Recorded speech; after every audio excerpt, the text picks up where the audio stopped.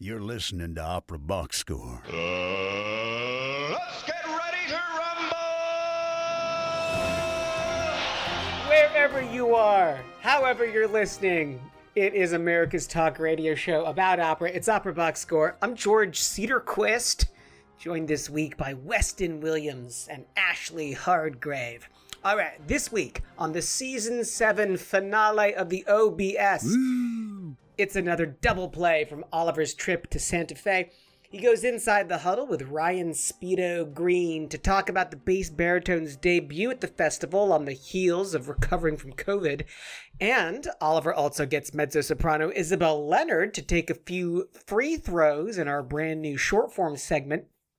And then the OBS team hit the ups and downs of Season 7, plus 2-minute drill. Live performance is back, but audiences have been slow to return. So says the old gray lady, the New York Times. We're going to crunch the numbers on that. Make sure you subscribe to our podcast, Stitcher, Spotify. You click follow. And if you listen on Apple Podcasts, you just hit the plus sign. It's that easy. You don't want to miss what we are talking about.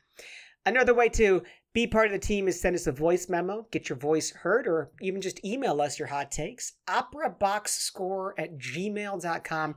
You do that, and I am going to send you an OBS beer coaster and an OBS lapel pin. I might give you two just for sharing your own hot take. Season finale energy going right now, you know? It is. Weston, are you feeling it? Oh, I am. And it's really finales all around. I just want to steal Oliver's sports talk real quick because this is, according to her, Serena Williams' last tennis match ever happening right now at the U.S. Open. That's why Oliver's not on the show, because he is glued to the TV and biting his fingernails and hoping it goes out on a high note. But that's just how it goes. You know, season finale, baby. You know, some good things have to come to an end. It's possibly her last match ever. This is her last tournament. So she's starting her last tournament ever. If she loses, then it's her last match. If she wins, she keeps going. Which is why Oliver's going to be glued to the TV every single match. Ashley, you really, really hate Tom Brady. I really do, but I just think everybody else should too. First of all, he's too handsome for his own good. No one should look that way. Very true. Second of all, he cheats. We know this. Third of all, cheater. This has come out recently because, there's all of this hullabaloo about the student loan forgiveness, thing. And there's a bunch of folks that are belly aching about it. But what I love is that Twitter is coming after all of the celebrities and the wealthy who had pandemic PPP loans that have been forgiven. And it turns out that Tom Brady had basically a $960,000 loan from the PPP program that was given to Brady's TB12 forgiven.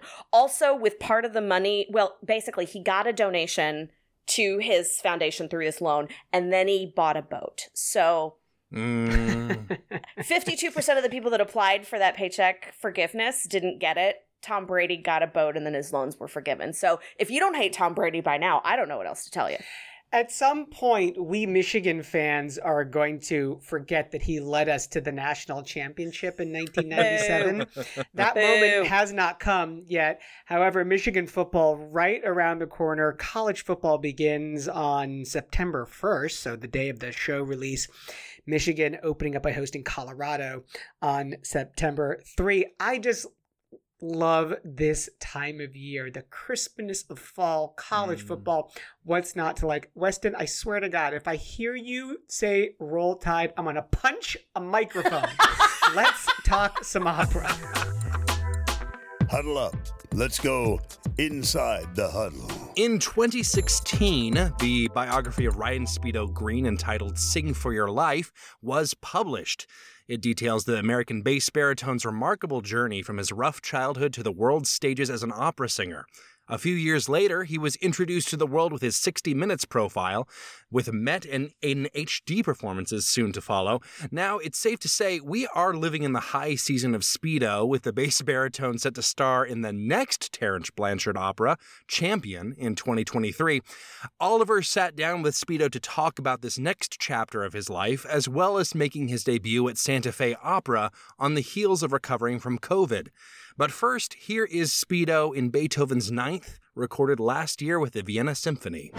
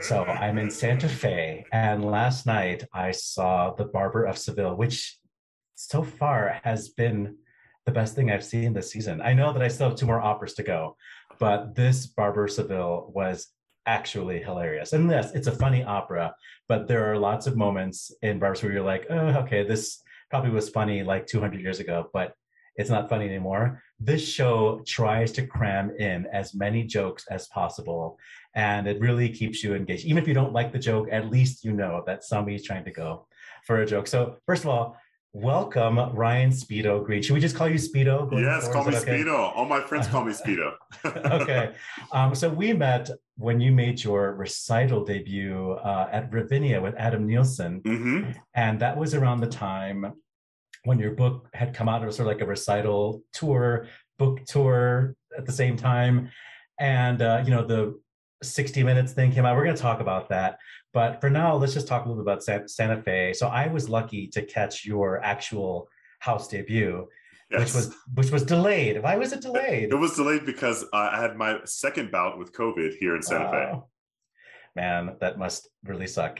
Yeah, no, I mean, the irony is like I would have had my debut in December for a gala, last December for Santa Fe, but I landed in Santa Fe, and after spending 4 months in New York, doing like 35 performances, and the second day I arrived in Santa Fe, I contracted COVID, and so I was on quarantine for 10 days.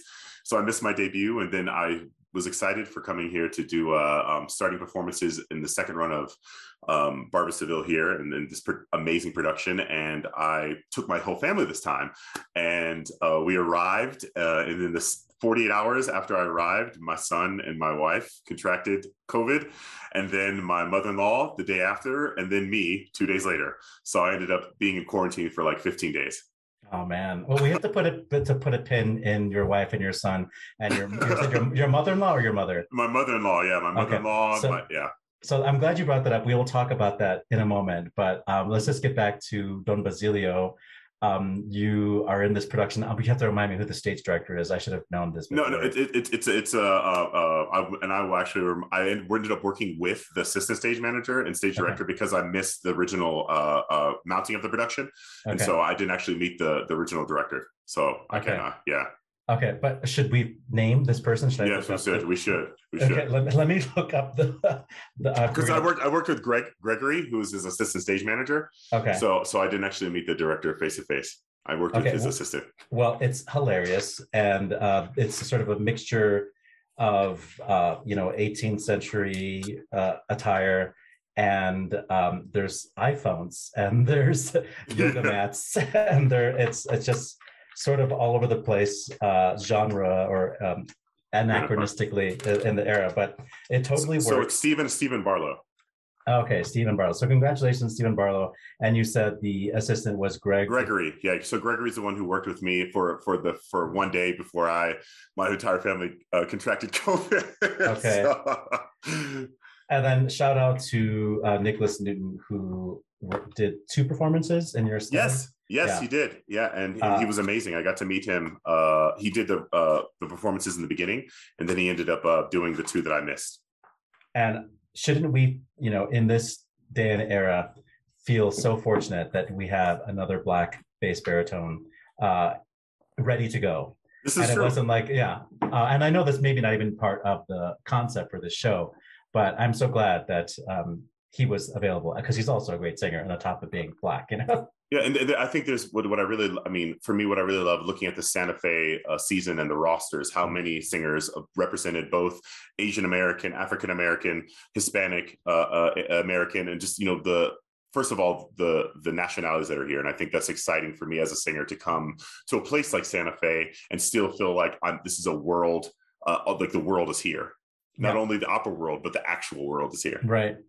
Well, so you're doing a comic role, and since, you know, your ascent into, you know, this new level of notoriety as a singer, you used to sing Osmin. Do you still sing Osmin? So Osmin was my actually my last and final bass role. So I had a stint where I was like, man, I have a low D, I should show people. Yeah. but since then, my voice has moved up, and I'm actually like a bass baritone, high bass baritone. Okay, which means that you sing a lot of gloomy and angry kings. Yes, kings, bad guys. You know, I never get the girl, but maybe I'll be in the way of the tenor getting the girl. No, it's been actually pretty awesome. I started off with mostly comedy in the beginning of my career, and then as I discovered my voice and using, you know, my stage presence not only to make people laugh and smile, but also to instill fear and angst and you know, the anti-heroic type of personalities that I presented, and also drunks. Apparently, I'm really good at representing drunks, even though I don't drink very much. No, but I mean, like, you are a very formidable stage presence. Yeah. But in this Barbara Seville, you're sort of fey and silly. And I don't know, it was really fun to see you be so, I don't know, loose and, you know, just easy on stage, you know, and hilarious, you know. I will tell you, like, I mean, this cast is top notch, and I've had the pleasure of doing Barbara in a bunch of different places, both in Europe and in America. And it's one of those shows that if you have the right cast, it's almost impossible not to make something funny happen. And I only got to rehearse with the cast once before opening night tonight, and even on our small rehearsal that I had, the energy, like, everybody fed off me. I had things to add to the character that the person who sang it before me didn't, and he had stuff that he put on himself. So it was almost a different performance, you know, that I gave with the cast. Yeah, I don't know like how Nicholas did, because I didn't see it, but just like when you're wearing headphones, just like this little tilt you have in your neck just to show that you're listening is just so, just like little details like that are just so enjoyable. No, I even remember like when we were talking, me and the Bartolo, you know, Kevin Burdett, who is ridiculous in the show. I sort of like, I first of all, I didn't know a human being could be a bass baritone / baritone could be as flexible as he is both physically and vocally on stage. The things he does on stage are something you would see in a vaudeville act. And it's just like he's literally that comical in real life. Like he walked into a room and somehow you end up laughing. Yeah, no, I was cracking up, and like I was literally guffawing, and I think the people around me were like, okay, it was funny, but it wasn't that funny. No, well, it was a good time. It was a really good time. And I think for me, with this kind of show, you know, you could do it so much at some point, especially like, you know, the people who sing these kind of roles sing them a lot, because it is a very specific kind of voice and character to sing these roles. It can become a bit monotonous, and it's everything to do with the cast and the direction to bring the most out of these characters and the people singing them. And I think it's a really a testament to the director and the production and the whole ensemble to bring this show together, that it went so well. Like, people told me this is like, I think it's like the 6th or 7th performance of it, and even then, like, some of the people in the audience had seen it multiple times and they were still laughing. And that shows you how great of a production this is. Well, we're here to talk about you, even though I could talk about this Barbara Seville some more. Like I said, we met when your book had just come out and you were singing a recital with Adam Nielsen. And I think a lot of people saw this piece you did for 60 Minutes, where you were sort of introduced to the world. And not a lot of opera singers get that opportunity to like have their story, told. This was even before you were who you are now, So I feel like a lot of people feel like they know you, even though they haven't even heard you sing yet. They just know you because of your story that's out there.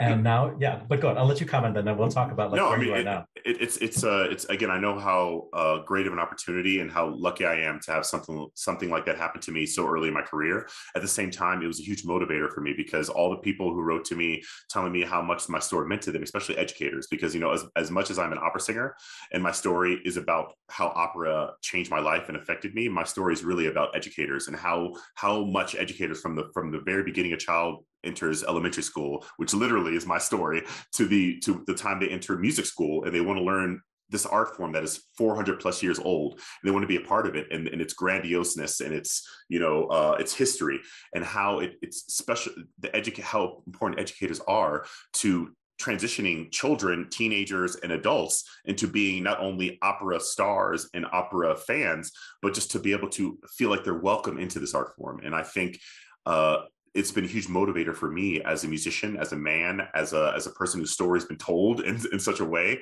to not let, strive to live up to people's expectations and dreams of who I could become. And I feel so gratified that so many people have been following my career since that 60 Minutes interview and the book, and have been able to see me blossom from a young artist to now a full-fledged soloist performer.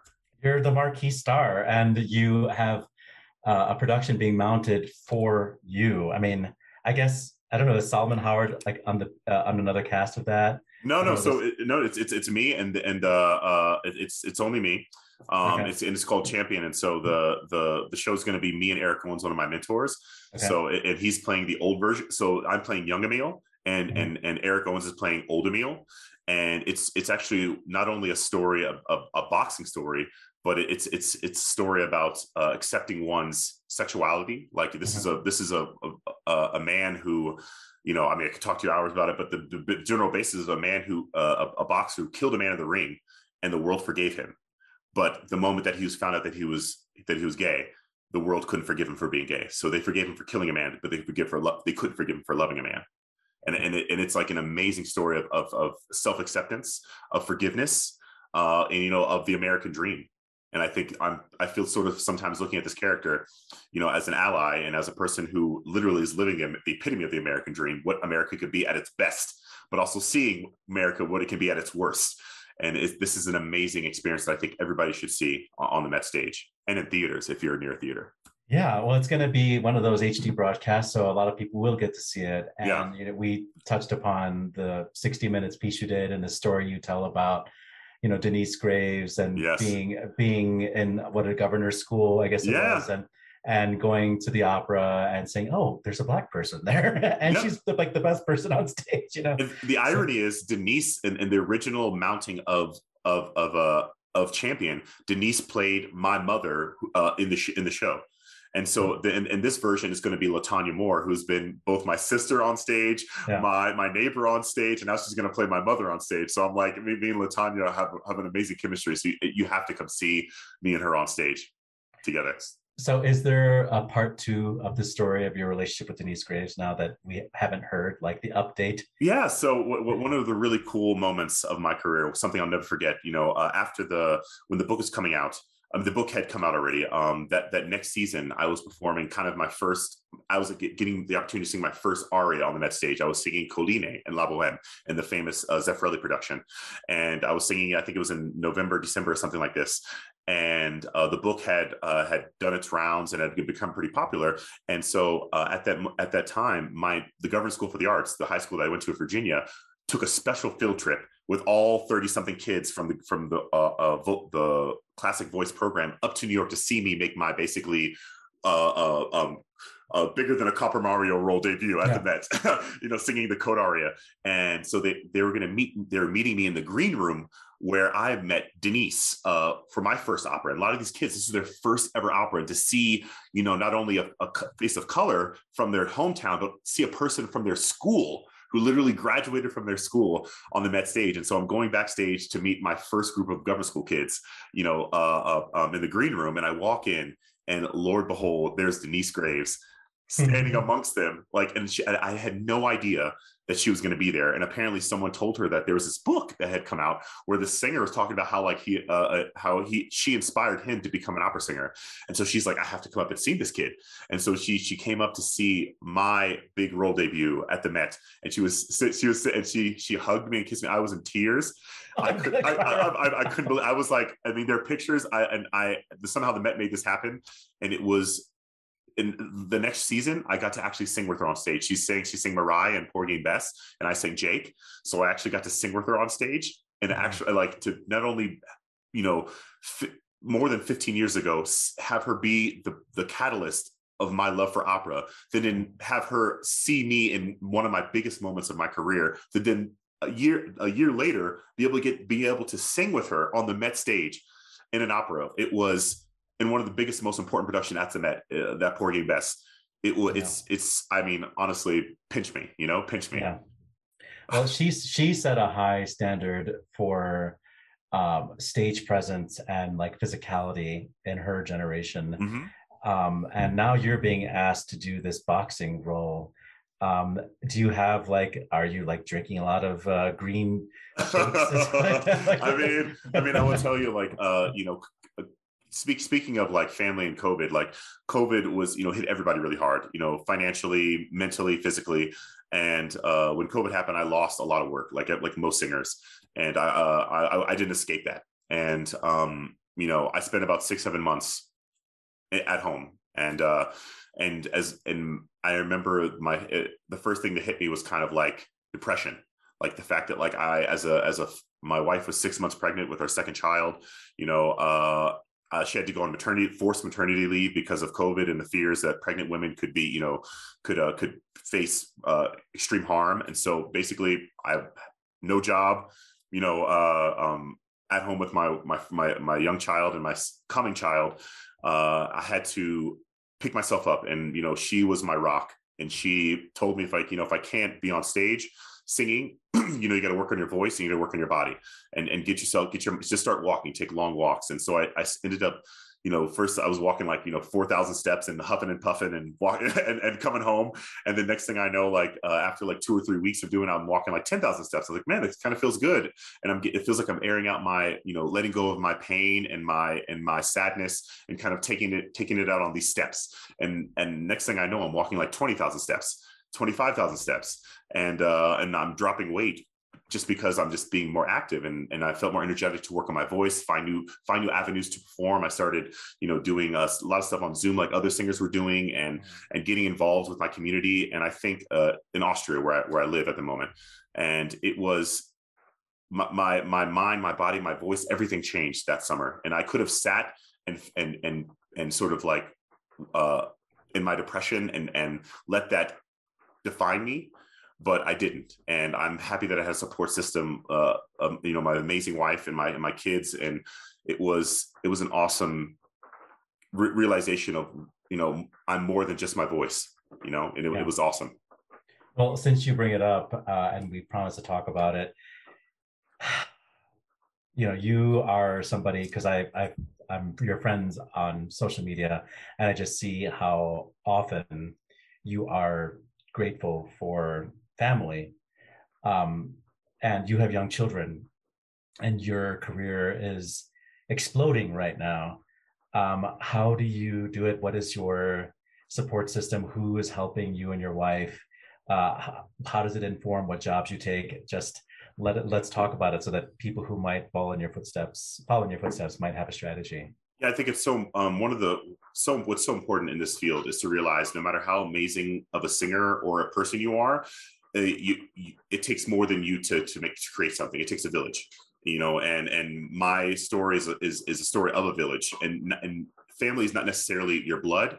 It's more than that. And for me, the people that I hold dearest and closest to me are not necessarily blood related to me. From my 4th grade elementary school teacher, Mrs. Hughes, to the head of the Government School for the Arts when I was there, who I call my pops. He's the closest thing I had to a father. His name is Leon Hughes, the husband of Betty Hughes, my fourth grade elementary school teacher. These are two of my adopted parents, and they've been with me since I was 8 years old. Even now at 36, going on 37, they still call me every week to make sure that I'm like eating right and I'm getting some sleep and I'm behaving and doing my homework. That they still check on me. And I've been lucky enough, even blessed enough that throughout my life I've run into people who become my family. From Robert Brown, my first voice teacher, who taught me how to sing and taught me the love of opera and the essentials, first person to tell me that I would ever sing at the Met. And he never got to see me sing at the Met. But, to this day, every success I have on stage, I look up and I know that he was a part of it. And, even now in my family, I think it's important that every singer has an inner circle, and an inner circle can be different with everybody. My inner circle is consisting of educators and people whose word means more to me than any review or any coach, because there are people who have to know you, not only at your voice, but you as a person. And of course you hope your manager or your is part of that inner circle, because they should be, one of the closest people you talk to. And my manager is one of them, and it's important that you find people in your life that are not just music. And my wife, who had never, her name is Irene, or Irena if you're German, who had never seen an opera in her life when I met her. She had nothing to do with my field, and it was actually a saving grace that she didn't, because there's only enough room for one diva in my relationship, and that's me. and she's the most down to earth, grounding human being on the planet. And when I come home, I'm not Ryan Speedo Green, the opera singer. I'm Ryan Speedo Green, the dad. And she hands me the baby and says, "Change the diaper," and I get to work. And you don't know how grounding that is as a musician to come home to that. Well, I want to get into some of the nitty gritty because and you don't have to name names, but I just want you to maybe describe some experiences where a job or a company has been really great in understanding the needs of a young parent. Or on the contrary, on the other hand, like a company or a gig that was like, wow, I can't ever do that gig again because they were just not accommodating at all. That was like a mess and a logistical nightmare, Yeah, I will tell you, things in Europe are different than things in America. As much as, I live in Europe. I live in Vienna, Austria. I sing with the Wiener Staatsoper for 5 seasons, sing 42 roles there, hundreds of performances. And it was an amazing experience. And it literally changed the trajectory of my career as much as many things did in the past. But at the same time, I realized as I'm living in Europe, how amazing the American operatic system is. There's a comfort coming to the US knowing that they'll accommodate for my family. Like I just recently did a production of my first big production of Carmen with WNO, Washington National Opera, at the Kennedy Center, and I can't tell you how many times I went there with my wife and my 2 kids and my mother-in-law, and they're kind of like we're traveling a group, and they were so accommodating to certain things that had to happen at home. Like if one of my kids was sick, or, if I needed to come a little later or earlier, or if I need to change rehearsal because, I need to make sure that my kids get this appointment because these appointments can only happen in America at this certain time, they were so accommodating. And, I'm not used to that. In Europe, you show up or you don't show up. And even now I'm here in Santa Fe, performing here in one of the most beautiful summer festivals of all time. It's so stunning. And the fact that they provide housing for families, the fact that beautiful housing, and the fact that I get to perform, for some people perform for 2.5 months, 3 months, and you get to literally have your kids and your family. There's nothing more rewarding than coming home from work and being able to hug and kiss your family, and to eat food from a kitchen, and from a restaurant. Yes. Well, if your family can cook, I don't know. I mean, I'm lucky. My wife can cook, but I can cook too. But some families, they have to go out every night. I'm not. Yeah. So, do you think it might have anything to do with Francesca Zambello? I don't know her, but the fact that she's in leadership at Washington, and like maybe there's just like it's like I talk about this all the time. Like maybe we need more women in the administrations leading these companies who understand that, like, if you want to have the really good singers, they have families, because they understand what's important, what's in life, and you get that round, complete artist because of their families.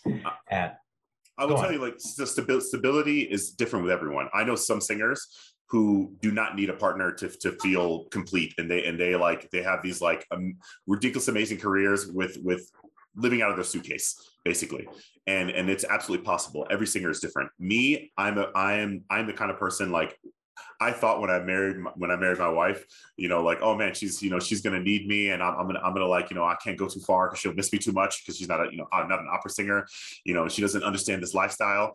And the moment I started traveling, I realized that I'm the one missing her. Like, she's perfectly fine. She's like, oh, you're coming back in a month? Okay, I'll see you in a month.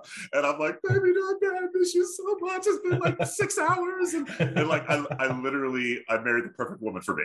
And I think for me, that's what I needed, someone strong and stable. And she's literally a pillar of protection for me from the world. And the irony is, like, this 270-pound 6'4" Black guy who's like being protected by this, much smaller, petite woman. So I'm literally a softie, and that I'm glad I have her. And the thing is, like, Francesca, she has a wife and a kid, and she understands. She's a parent, and as much as opera is an elitist, it is an elitist art form that has hundreds of years behind it. Hundreds of years of history, of pain, blood, sweat, and tears. It is also a field of emotions. Like, we put our emotions on that stage. We give pieces of ourselves to the audience. If we're doing our job right, we're giving pieces of ourselves every night, whether it be in a comedy or in a drama. And when you do that, when you put yourself out like that, you need to have something, or people supporting you, not only on the stage but off the stage, and I think that's why it's important as administrators here. David Lomelli with his wife and kids, the Henry Pickett, like all the people involved here at Santa Fe, Francesca Zambella, the people at the Met. It's so important to have people on your staff and your administration who understand family and stability. Well, we know that we can hear you in Champion next spring. Mm-hmm. Anything else that we can look forward to before Champion? I know yes. You got to finish up this Basilio run. Yes, I'm finishing up the Basilio run, and then after that, I'm heading to Europe for I'm closing the BBC Proms, doing the B9, and then I'm going to Peoria, Illinois, to do a B9 there. And then I'm going to be spending about 2.5 months at WNO, performing in a new production of Elektra as a rest, and then also simultaneously singing Fernando and Il Trovatore. So if you come there to see me in one of those shows at Washington National Opera, you can just stay an extra night and see me in the next one next night. Will this be your first arrest? This will be my first arrest. Yes, I love it. And then after that, I'll be making my role debut singing Kurvanal and Tristan with LA Phil and Dudamel, and then going to the Bastille in Paris to do a production of Tristan as Kurvanal again, with Dudamel conducting. And after that, I will be doing the Mussorgsky Songs and Dances of Death with the Met Orchestra at Carnegie Hall. And after that, that same month, I'll be doing a commissioned piece with the New York Phil for Black History Month. And then after that will be my first title role of my career will be at the Metropolitan Opera singing Young Emile in Champion. This commission with the New York Phil, who's the composer? So the composer, ask me all these questions. It's still in the works. It's still in the works. Okay. But Courtney Bryan is the composer. Okay. And the libretto, Tazo Thompson is going to be doing the libretto. Oh wow. Okay. Yeah. Cool. And it's basically going to be a piece. I'm going to be going to Philly to be, because I think she's a resident composer with the Philadelphia Symphony. Is it Philadelphia Symphony? Yes. Philadelphia Orchestra. Philadelphia Orchestra. I apologize. Yeah, Philadelphia Orchestra. She's a resident composer. So I'm going to be going up to there in November to be working with her, like just vocally and looking at some text. But she's going to, the thematic, it's basically centerpiecing. It's a centerpiece for the thematic focus of the season, where they're exploring the notion of liberation and social justice. So I'm not sure exactly what libretto, what Tassel is going to use as inspiration, like what text he's going to be using, but it's going to be performed with William Grant Still's Symphony No. 2, and Adolphus Hellstork's Done Made My Vow. So it's 2 orchestral pieces, and I'll be the vocal piece in that program. So we didn't talk about it, and maybe this is not a rich topic for you, but we're coming out of the pandemic, and there was this social uprising in the meantime, and the Black Opera Alliance sort of gained steam, and just I feel like all the arts organizations are just taking a look at themselves and maybe being more intentional, even if it's performative, they're being more intentional. And I felt like during this time, I didn't hear from you. I'm not saying that you weren't out there saying stuff, but I feel like there were some artists that were very, very vocal. Is it because you're working in Austria and you've got your work and you've got your family, you don't need to contribute to that conversation? Or is that private for you? Or are you just so grateful because of your path to where you are now that you don't want to, stir the pot? I don't know. I think this is a very, very, very, very touchy subject. And I think everybody's voice is heard differently. And maybe some people are vocal on social media, but they that voice, that social media is great to see, but the voices that maybe don't happen on social media that happen to the people that can actually make changes is maybe equally as important. And I think for me, social, first of all, anybody who knows me knows how much inclusion and diversity is important to me. And when it doesn't happen, when I'm around and when I see that it's in being tested or being not being implemented, I say something. And any opera company or administrator that knows me personally knows how I always bring that up. And so for me, I don't need to, my social media is for my personal use and the purpose of me expressing when I want to say something happy, and when I say something that's upsetting or something that displeases me, you'll know as well. But for me, my operatic voice is done in person. I don't need to put it on social media for people to hear me. Anybody who knows me and talks to me and has conversations with me, they hear how I feel about things. So good. if you have questions about me personally, about how I feel about certain subject matters, you ask me now, I'll tell you how I feel about them. No, I don't need to. I just wanted to put that out there because I do think that there are people out there who are so angry about everything, and they're always calling out people, and there's this purity test. And I can name an example. I won't, of somebody who says, "Oh, well, that person has their job, so they don't need to, to stir the pot, so they're fine, and they're working within the patriarchal system. They figured it out. So why would they call attention to injustices?" But I think it's important for every art. I think maybe I didn't mean to interrupt you, but I think it's very important for every artist to express themselves the way they want to express themselves, but also know that social media, once you put it out there, it's there forever. Even if you take it off, someone's probably taking a screenshot. So if you have something, I would be wary of making things personal and being and also making generalizations, because you never know what's happening behind the scenes. And for instance, I will say, for an example, I posted something about Terence Blanchard and how amazing, how excited I was to be a part of his second production at the Met, which is a big freaking deal for an African-American composer, or even an American composer, to have an opera of theirs done the next year after their premiere, which, I mean, Nico Muhly didn't have that, it's a huge deal. And not only that he's African-American, but he's American. This is an American composer. Before he's even African-American, he's American. And that to me matters.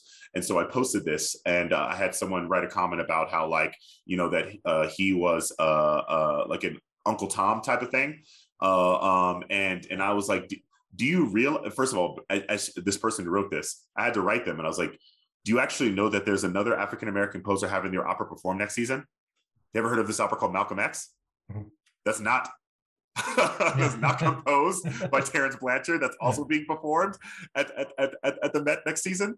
And so I had, before you go out there and put yourself on the chopping block, because again, as much as the internet is and social media is supportive, it'll also tear you down in the moment with people turning you in a second. And it's important that, before you put yourself out there to be embarrassed or have your career in jeopardy, make sure you're rightfully informed and educated on the subject matter you're about to put out there. Yeah.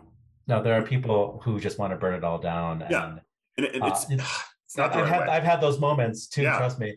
But I also love it so much that I know that the work from the inside is very important. Yeah, and I've been educated in so many ways on so many different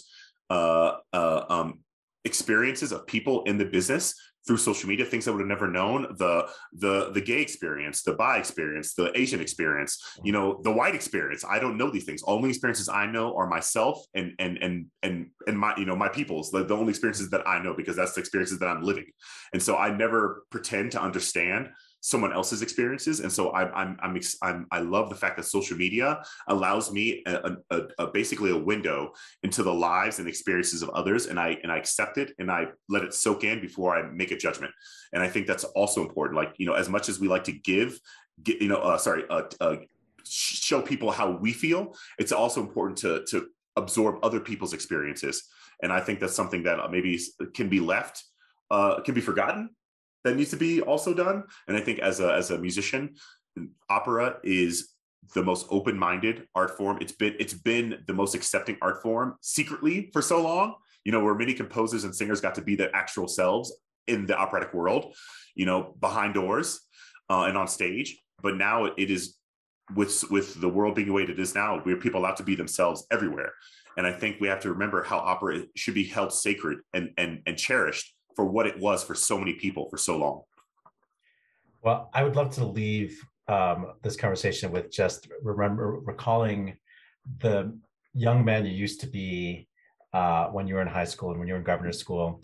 And can you name maybe an experience or the type of experience that is so different than what you thought your life was going to be? I mean, I am just thinking about like singing Belshazzar's Feast or like singing Gurneval. These are things that are just so, would your mind be able even to comprehend if that was going to be something you could do? I will tell you if you talk to 14-year-old Ryan Speedo Green, when after I saw my first opera at the Met, my first opera literally was at the Met, and I'm leaving there after seeing Denise Grace perform the title of Carmen on the Met stage, thinking like, this is the greatest experience I've ever had, outside of like watching your first Disney movie or see that kind of like experience. And I literally thought this was like the Disney World of opera, of performance. And I left the Met and I told my voice teacher, Robert Brown, I know what I want to do with my life. I want to sing at the Met. I don't want to sing opera. I want to sing at the Metropolitan Opera, because this to me was what opera was as a 14 or 15-year-old pursuing this art form. And in my mind, I thought, if someday I could graduate college, graduate grad school, do a young artist program, and then be able to audition for the Met Chorus and sing on that stage and just be a part of a show on the Met, my life would be complete. I would have made it. And if the fact that, literally, I don't know, how many years is that? 9 years later, I'm making my debut singing on the Met stage by myself in the Met competition with the Met Orchestra, singing 2 arias at 24 years old.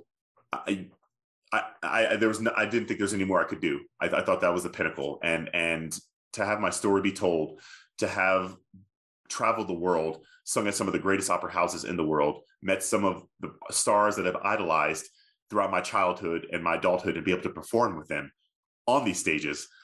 I'm just thankful every day that I get to wake up and I get to be a part of this history and this grandeur and this field, which has created me as a man and created me as a father and created me, as a musician. I'm so blessed and I'm so thankful. And thank you for having me.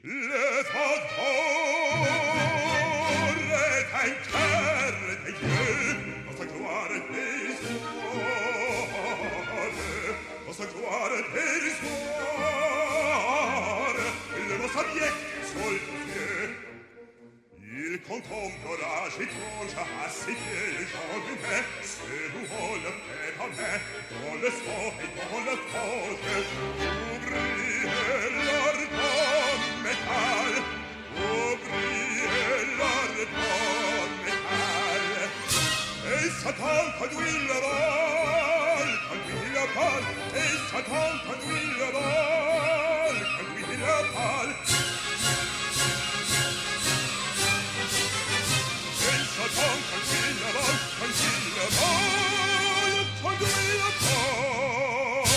That was Ryan Speedo Green singing Mephistopheles' Golden Calf aria for Austin Opera last spring.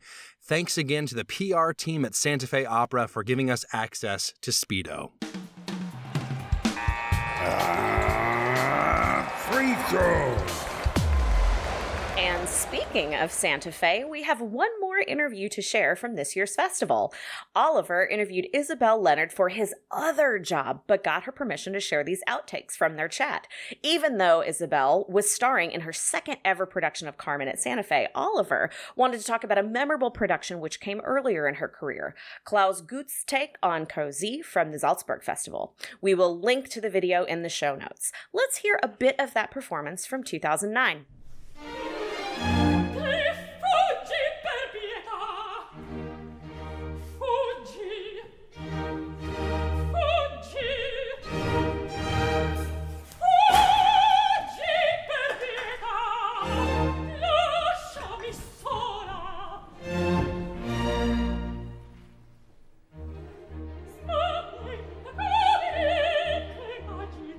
You did this production of Così where you had to stand, I don't know, 20 feet above the stage on, I don't know how much of a platform you had. If it was like 2 feet of, I was terrified.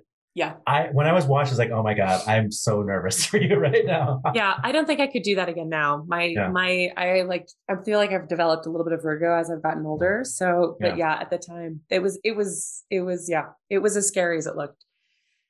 Yeah. What was the fail safe for you? Was there anything? No. Was there a soft ground? No, there was no fail safe. The only thing I did was I knew like I'm kind of an ex-dancer in the sense that like I studied dance for a really long time and I have a sense of my body and everything. So, you know, I won't put myself into situations that I don't feel like I can control. So in the motion, because, you know, things look pretty flat, especially that stage was so white and everything, and the videos are going to look quite flat. Like I never threw my body forward. Like, so the moment where it looks like I'm going forward, like I actually threw my body backwards, but I brought my arms forward. So it gave an impression, a little bit more of an impression. And I had asked them actually, because I would stand on this thing, and I asked them to put double-sided sticky tape, like a thick thing of sticky tape right on the edge of it, so that I could get my toes up there, so that I could at least have like some traction. So yeah, it was a pretty crazy thing. You were like 25 or something like that when you did that. Yeah, I mean, it was my first Dorabella. Yeah. And I was like, what, 26 or 27 or something. Yeah, I was, You were saying yes to things. Yeah, I mean, the crazy thing about all of that is that I most likely offered it.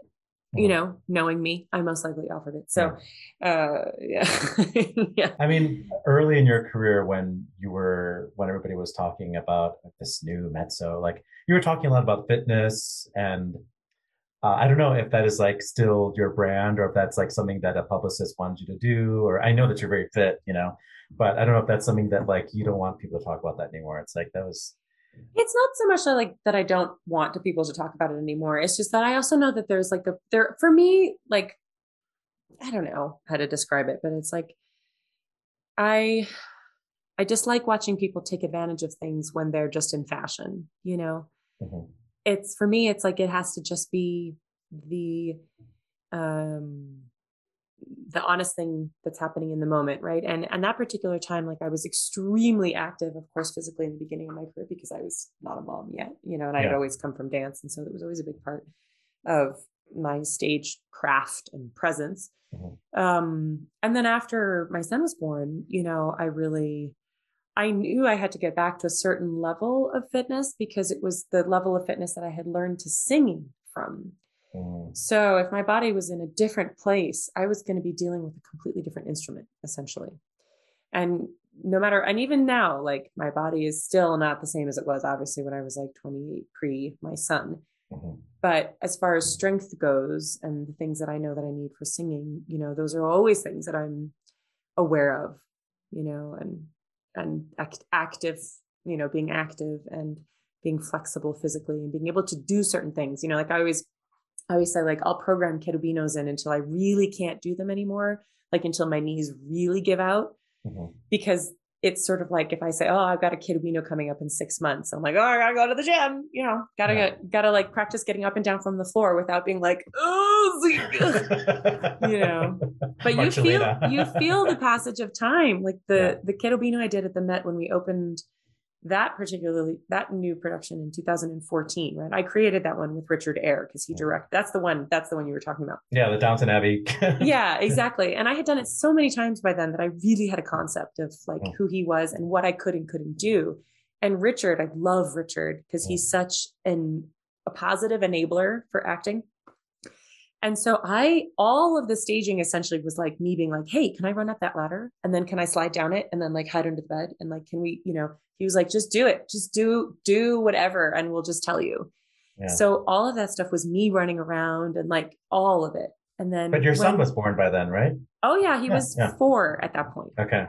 Yeah. Because so there was also a different level. Like I was more, you know, I was, especially when he was 4, because it was like running around a toddler. Yeah, you know? That's exactly my point. I mean, first of all, I just want to tell you that I'm as gay as the day is long. So I can say this hopefully, and you'll feel safe. But I was very confused watching you. I had feelings because like I've always thought you were a beautiful woman, but like to see you as such a handsome boy, I was like, this is very confusing for me. Funny. I love that. But that's really fun though, actually, you know, because it's like, what's happening? You know? Yeah. Yeah. But like, as far as like the passage of time goes, so when I did that one again recently, and I think I had done it before or in between 14 and now, although I can't remember.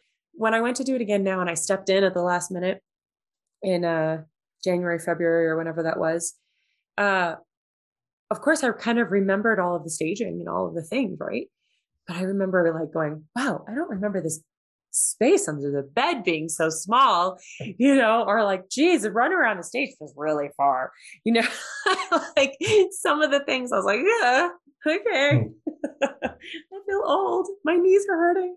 Yeah. Well, I don't want to take up any more of your time, but you are just as incredible as I thought you would be. You're so like on so many levels, such an admirable artist. And I want to just tell you, thank you for your career and what you've been doing for opera. You are an incredible ambassador for what I love, you know, and when people go see opera and they see, it's like, oh, how come everybody can't be like her, you know? Oh, that's very nice of you. Yeah. You're Zerlina in Chicago. I forget when it was. Oh my God. Yeah. I was a baby. That was, for me, it's like, holy shit. We have somebody who actually like can be a Zerlina convincingly. Oh, I know. Well, I could tell you, she and Dorabella took a lot of thought process. Yeah. Because I really did not like them at first. You know, I was very much like, who are these people? You know, because there is that level, they come across sometimes as floozies, depending on how you play them. And so after a while I said, you know what, forget it. They're not floozies. And I can't play them that way because I have to feel as them that the decisions they're making are correct decisions, right? So I was able to find like the route, but it took me a while to kind of like mentally get through with each of them, like the why they do what they do. So did you rationalize that Zerlina is trying to ascend class-wise rather than?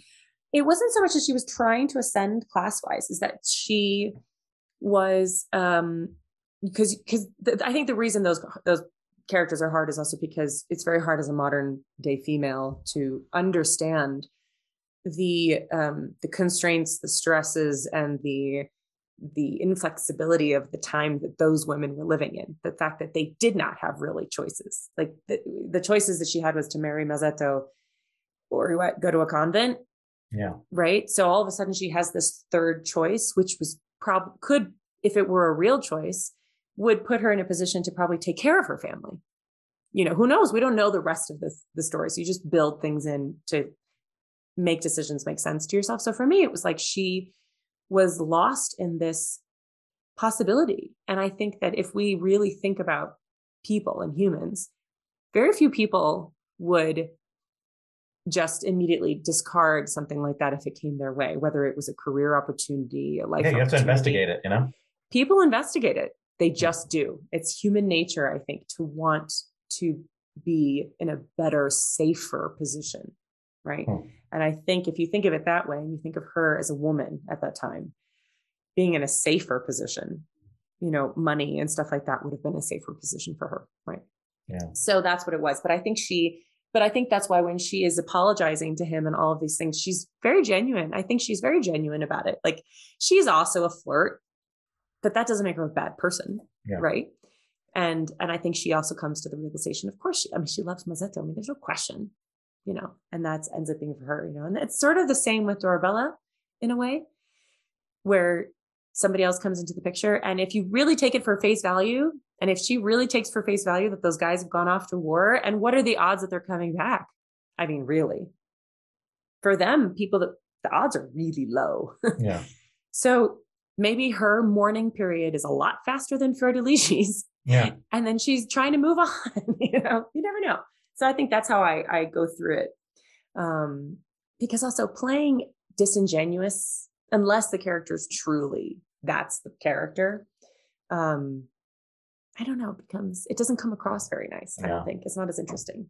But we've all seen Zerlina stagings where it's just about sex, and to me, it's like, oh, come on, there's more to the character than this, she's not just like a horny bluesy. No. Also, again, I think that it just makes it sort of boring.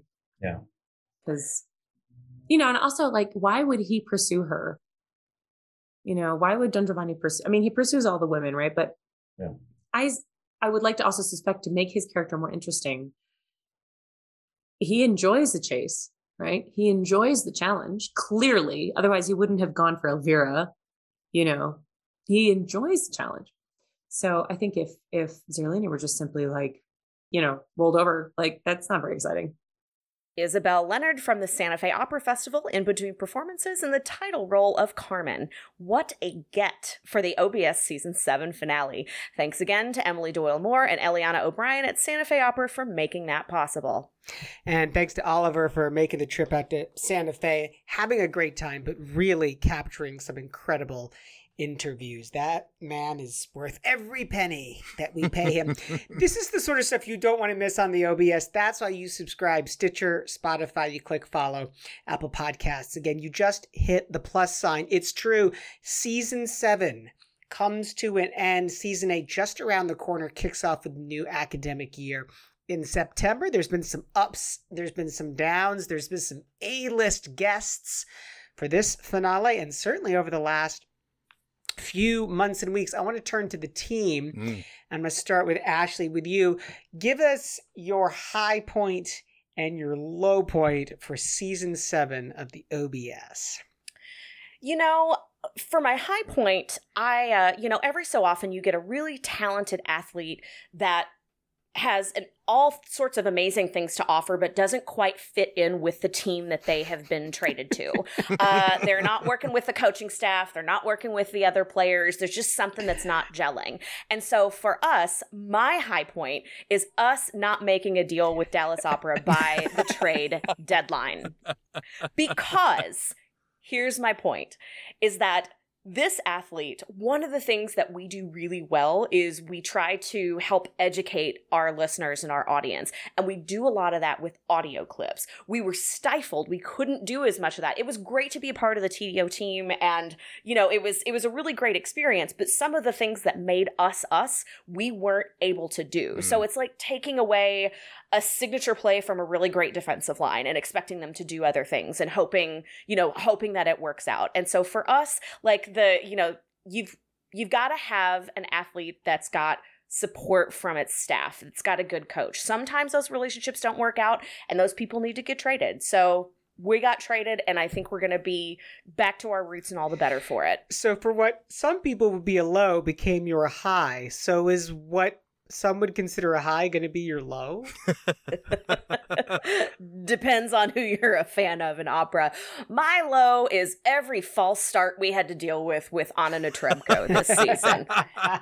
She, when it's like, when we think the progress, like I think of the progress of opera and like it's moving forward as like a track meet or a swim meet. And like everybody's on the blocks. We're ready. We're waiting for everybody to go charging forward. And then that one person goes rogue and like jumps into the pool or falls off the block. And it's like, ugh, okay, everybody back. We got to try this again. Anna was our false start. She kept showing up and like mitigating the progress that we've been trying to make in this art form. So I'm tired of hearing about her. She's my low. Weston Williams, give us a high and a low from season 7. Well, I'll start with a low, too, and it's going to tie in with Ashley's because it is related to the end of our collaboration with the Dallas Opera Network. But I will say that my low specifically, and just to give everyone sort of a peek behind the curtain here, while we were with the Dallas Opera Network, my job was to basically record on a Monday night, go on, and then by Tuesday, have an audio version of the show and a video version of the show ready to go in the can to be reviewed and then sent out there. So our final episode with the Dallas Opera Network was, of course, the famous basketball game, which unfortunately, if you listen to the podcast, you have no idea about because the audio would have been unusable, just garbage, just us running around. You would have heard like various sort of sounds of balls being thrown over garages and a little bit of panting and Oliver being very smug about getting like the 2 shots that he got in, and then it would have just been a real mess auditorially speaking. So that was my low. That was the one show, the last one that I couldn't get an audio and visual for. So I really regret that. But my high, speaking of things that are unusual, Oliver is usually the person who gets us our great interviews, but occasionally George will step in with somebody, or Ashley, or Matt, because all of you guys have such great connections in the industry. You're all professionals. I am basically, my whole qualification for being on this panel is the fact that I am really good at faking being a music major, which I was not in college. So as a result, I don't have these kinds of connections, but I was on a call with an old college friend of mine who happened to mention that he knew Matthew Aucoin. And I was like, now is my chance. I can contribute something to the show, finally, at long last. And we went and we hounded his team, and I got this connection through, and we had a great interview. You should check it out in our archives. A great interview with Matthew Aucoin talking about the deep things about his compositional process and what art means to him, what opera means. It's a great conversation. And even though I didn't actually make it on that conversation, Oliver did a great job following through with my lead. So George, highs and lows, what you got for us? Well, I'm gonna start high as well. I mean, obviously, England making it to the final of Euro 2020, beating Germany 2-0 to get there, and then losing just by the. Oh wait, sorry. Wait, opera? Oh, sorry. Yes, okay, sorry. This show, you're on the opera show right now. Yeah, I got my wires crossed there. I did enjoy the Euro 2020 segment. I love the brackets. I love the bracket segments. George so loves much. a bracket. I love the Aida. We did the brackets, a multi-show opera bracket in March. We did a March Madness thing that was for the podcast, in December. We did the Aida Fantasy Football League, which I loved as well. But to go back to that Euro 2020 bracket we did, Tony Barrese being the judge, it was episode 300. Yeah. Will Liverman went inside the huddle with us. I mean, that was just, everybody got gold. There was no gold, silver, bronze on that show. Yeah. I'm going to transition. I have a high, I have a middle, and a low. Oh. In transitions, I am saddened that we don't give out the red cards anymore in the red card segment. We had to give a red card to the red card segment. Now, the good thing is, right, is that like everyone's open and we don't have to punish people for staying open when clearly they shouldn't be. The bad thing is that we don't get to punish people. Yeah. That was really That's enjoyable truly to tragic. You masochist. The absolute low for me, Weston already mentioned the TDO finale when we played the basketball game. Some losses, smart. Some losses really hurt. Michigan losing to Ohio State really hurts. Yale losing to Harvard really hurts. Me losing to Oliver in that basketball game. It's rough. It's like Bama losing the Iron Bowl. Like you can't come back from that. It's like that's the kind of game you circle on the schedule, and when you lose it, it really, really hurts. So one of these days, I'm gonna get a rematch. Such a great season. I'm looking over my notes again. Listen to this. This time, September of last year, Lucas and Arena Meacham, Charles Castronovo, Kyle Kettleson, Ann Toomey, Daniela Candelari, Jake Heggie. Yes, that one actually happened. Yep. Joyce L. Curry, O'Coin, of course, we talked about, and then the season 7 finale. I feel like I'm doing a sort of, like not-for-profit radio show thing. I'm like listing off all the prizes that you get when you donate money, but it has been truly a bumper year. And if that means anything, it means you want to stick around for season 8. And right now, you want to stick around for the 2-minute drill.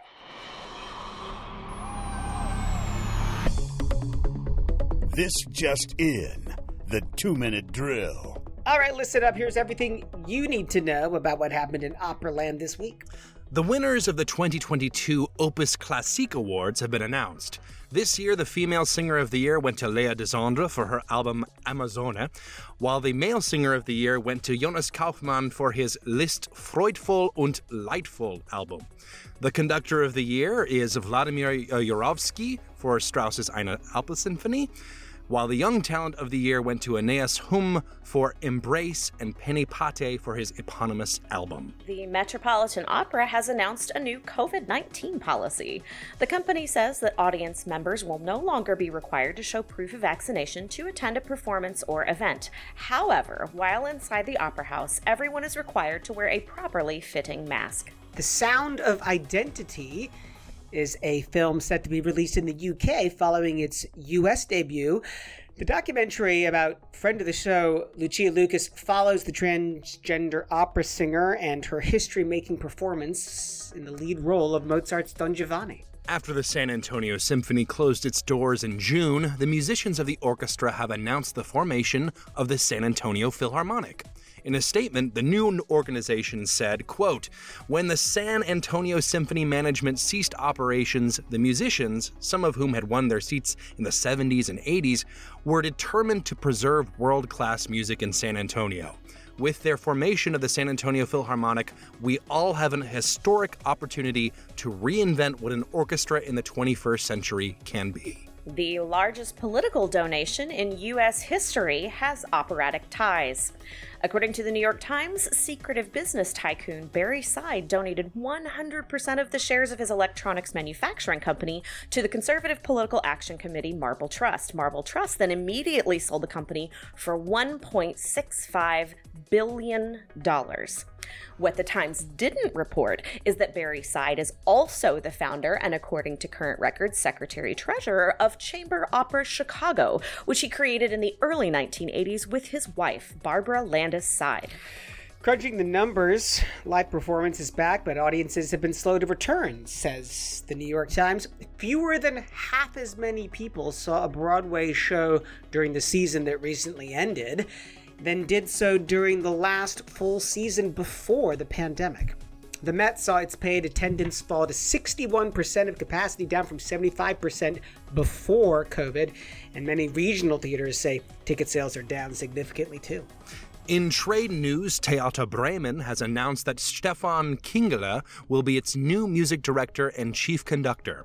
In a statement, the conductor said, "I am looking forward to many scenic and musically touching performances in the next years, to which I invite the wonderful Bremen audience. For me, the theater is the perfect place to share stories, to question, and enjoy life together." Exit stage right, mezzo-soprano Michelle Walton. Walton was a company principal with Scottish Opera in the late 1990s, appearing in many roles in the repertoire, including Dorabella in Così fan tutte. And on this day, August 29th, 1720, the first performance of Handel's oratorio Esther. 1868, the birth of French oboist and composer Georges Longy. He played in the Boston Symphony and also established the music school in Cambridge, Mass.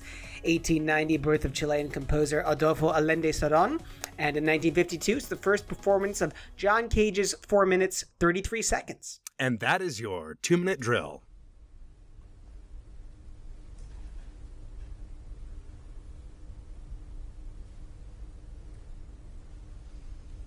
And that tasty tidbit that you were just treated to was of John Cage's 4 minutes and 33 seconds, a very pivotal, memorable performance from the BBC Symphony Orchestra in 2010. My favorite thing online is to go to YouTube videos. It's like heavy metal cover of John Cage's 433, and they'll just like hit the sticks and then nothing. Those jokes are too easy, man. All right, let's. We don't have a ton of time. Let's unpack the Super PAC donation and the ties to the Chicago art scene. This is an unusual story, Ashley.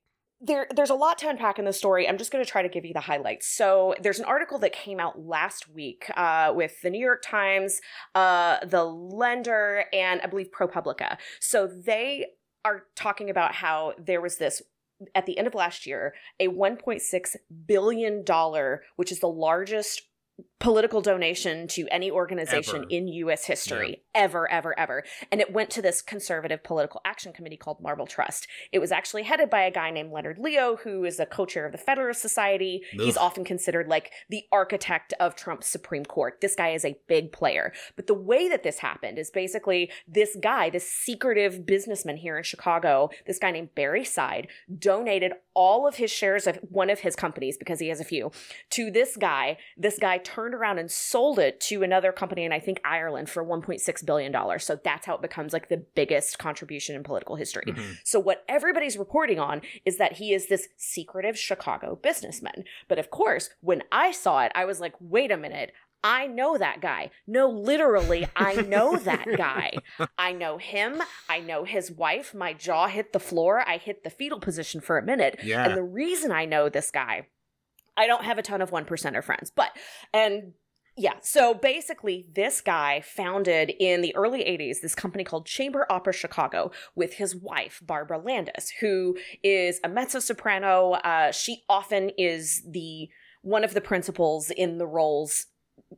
One of the principals in this company. I'm getting tongue-tied because I'm getting so worked up about this, because everybody's talking about this big money. Nobody's talking about how he is this huge patron of the arts in the Midwest, in the Chicagoland area. His wife was on the board of a number of arts organizations. They founded this opera company that has frankly operated at a loss for a very long time. If you look at the 990s, they have not turned a profit in this company since 2014. Is it a tax shelter? Who can say? They did give this company $1 million in 2019, right before the pandemic started. So they've been known in Chicago. They used to do a production of A Mall in the Night Visitors every year. They've gotten to where they do this Jane Austen musical, and they often take it in tours of the UK. What it means for the Chicago art scene is that I think some people knew about Barry Side's political leanings. He's definitely part of the dust up in the Anton and Scalia Law School renaming, the thing at George Mason. So I think some people knew about this, but the more this story gets out in Chicago, the more people who may not agree with that type of donation, who may also be taking paychecks from his operatic organization, because they employ a lot of singers, or at least used to employ a lot of singers pre-pandemic in the Chicagoland area. So it's a little bit of a sticky wicket, because a lot of artists tend to lean not in the direction that money is going. Right. Well, when you look at the Chamber Opera Chicago side of it, just from their website, the next performances of A Mall in the Night Visitors, based on the website, are November 30th, 2019. Right. So it's like, I want to imagine kind of the dinner table conversations between Barry and Barbara, and Barbara's like, hey, look, would you be interested in donating to Chamber Opera Chicago, darling? Well, I mean, their dinner table. Well, you know what? Let me talk to my accountant in the Cayman Islands and see what's possible. I mean, board meetings for this company are basically their dinner table because they both, she's president, he's technically listed as secretary treasurer, but I mean, the 90s, which you can, I mean, they're public information. Public you can look up any company and their tax filings by year. So in 2020, which is the last year that's reported, the total expenses for the company are just over $1 million, $1,086,784. Total revenue for the company, they made money in 2020, $945,000. So already, again, they're operating at a loss. The last time they officially turned a profit per the 990s was 2014. So it's, so you're going to hear about this political donation, but know that this guy is an opera fan and he, in fact, runs a company here in the city of Chicago. And if we can kick him out, that'd be just great with me. This is part of the thing that I was saying like last week, right? The ideological gulf between the wealthy people who fund the opera and the artists who are struggling to make ends meet all the time is so wide. And to like be held, I feel like often any arts organization has come across a point at some point in time where they have felt held hostage by people who are really just want to donate for, I mean, who knows? They might actually be fans, who knows? But like so much of the time, it's for that tax write-off. It's so that they can seem impressive. It's for their social standing. This is the kind of thing that we should be pushing back against, trying to find other ways to fund our arts organizations, lobbying for government funding or just local fundraising or whatever it is. This is the kind of thing we need to get away from.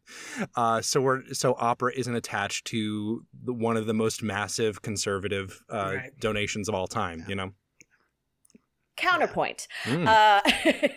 This is there are often people, I agree with you, that give these donations so that they look impressive or they look cultured. Right, sure. These folks, the sides, legitimately are fans of the art form and legitimately love the art form. You know, when it comes to their politics, I certainly disagree with them. Believe whatever you want, feel however you want about the ways in which this country should be run. But these are folks that are true fans of the art form. So if they're not there to make these paychecks and these donations, who's going to come behind them? I agree, but I'm also a little more realistic and like, well, they pay a lot of artists in this area. Well, right. They pay an entire orchestra. They pay singers. Yes, or did. Yeah. And I know a lot of singers in this community that are very loyal to that company because they pay so well. They pay better than most of the other companies around. Why? Because they have these deep pockets from these legitimate opera fans. I recognize that me bringing this counterpoint up looks like I'm, more unsupportive than I might be. But, just in looking at the way that shows get put together and shows run, these things cost money. Who's going to bring the money? It requires a deep systemic change. And honestly, like, from my point of view, if I can ever like make a wealthy conservative far right figure uncomfortable in an art form that I love, that's a good day for me. The other side of crunching the numbers, of course, was the live performances back, but audiences are slow to return. Met attendance down to 61% of capacity, down from 75% before Doing the pandemic. Better than Broadway. Peter Gelb said in the Times quote, "I believe our audience is there. Just some of them are in hibernation." To which I replied, "Why do you think they're asleep, Peter?" What are you putting on the stage of the Met that is keeping them awake? And if you might want to think about also what that is. You got to get rid of the Zeffirelli Productions is what we're saying. Really need to. He did absolutely the right things with the Trepko, of course. Strangely, the only show making money on Broadway right now, according to the Times, is the musical version of Beetlejuice. Mm-hmm.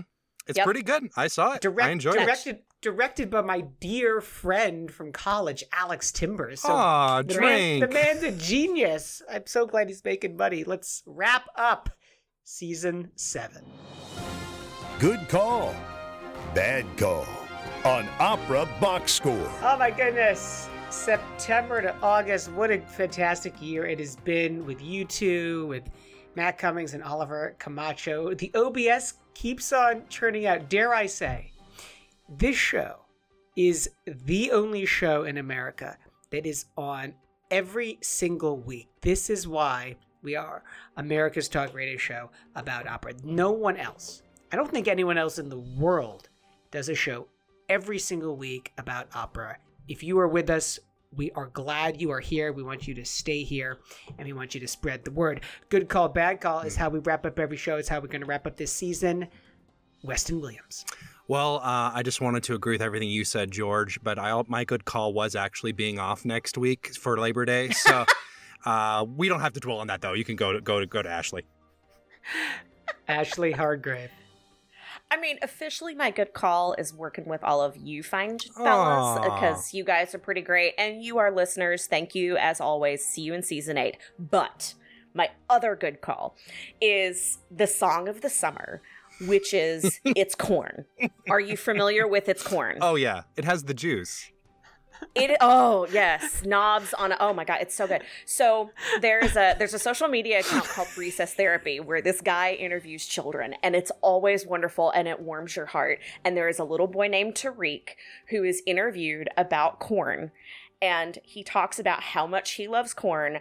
And I agree with everything he says. He is my new leader. I will follow Tariq anywhere. And the group, the Gregory Brothers, has written, based on, those sound bites of little Tariq, a song called It's Corn. And it is a straight up bop. The thing is lit. It is the song of the summer. I will die on this hill.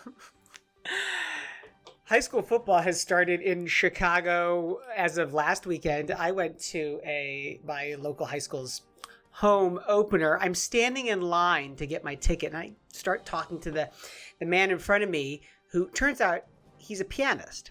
Oh. But not just a pianist, but a repetiteur, vocal coach, opera accompanist. Turns out his son is playing on the high school football team I'm about to see. He, meanwhile, back in the day, went to music school with Sondra Radvanovsky and Angela Georgiou. Oh my god! That's our connection. Sandra next year. He was like, oh yeah, every time Sandra comes to Chicago, I hang out with her. I was like, would you like to take my card, sir? Have you told Matt yet? Because he's going to lose his mind. Matt's head is going to explode. Stick around for season 8. Maybe I'll be the first thing that happens. You'll be able to hear Matt's head explode live. For this week's edition and for season 7 of America's Talk radio show about opera, our announcer is Norm Waddell. He's at normwaddell.com, and we are grateful to him. Again, make sure you subscribe to the podcast. If you're not already, Stitcher, Spotify, you click follow. Apple Podcasts, just hit the plus sign. Send us that voice memo. Get your voice heard. Email us. Get your words heard. operaboxscore@gmail.com. You're going to get that merch. Beer coaster, lapel pin. Our creative consultant is Oliver Camacho. Our audio and video editor, well, when we had video, he did video, Weston Williams. Your co-hosts are Ashley Hardgrave and Matt Cummings. For our guests, Ryan Speedo Green and Isabel Leonard, I'm George Cedarquist, asking you to continue the conversation about opera while donating dark money to the boogeyman. We are off next week as we celebrate Labor Day here in the US of A. And then September 15th, home opener, season 8 of the OBS. More opera headlines, more hot takes, and more corn. It has the juice. Join us.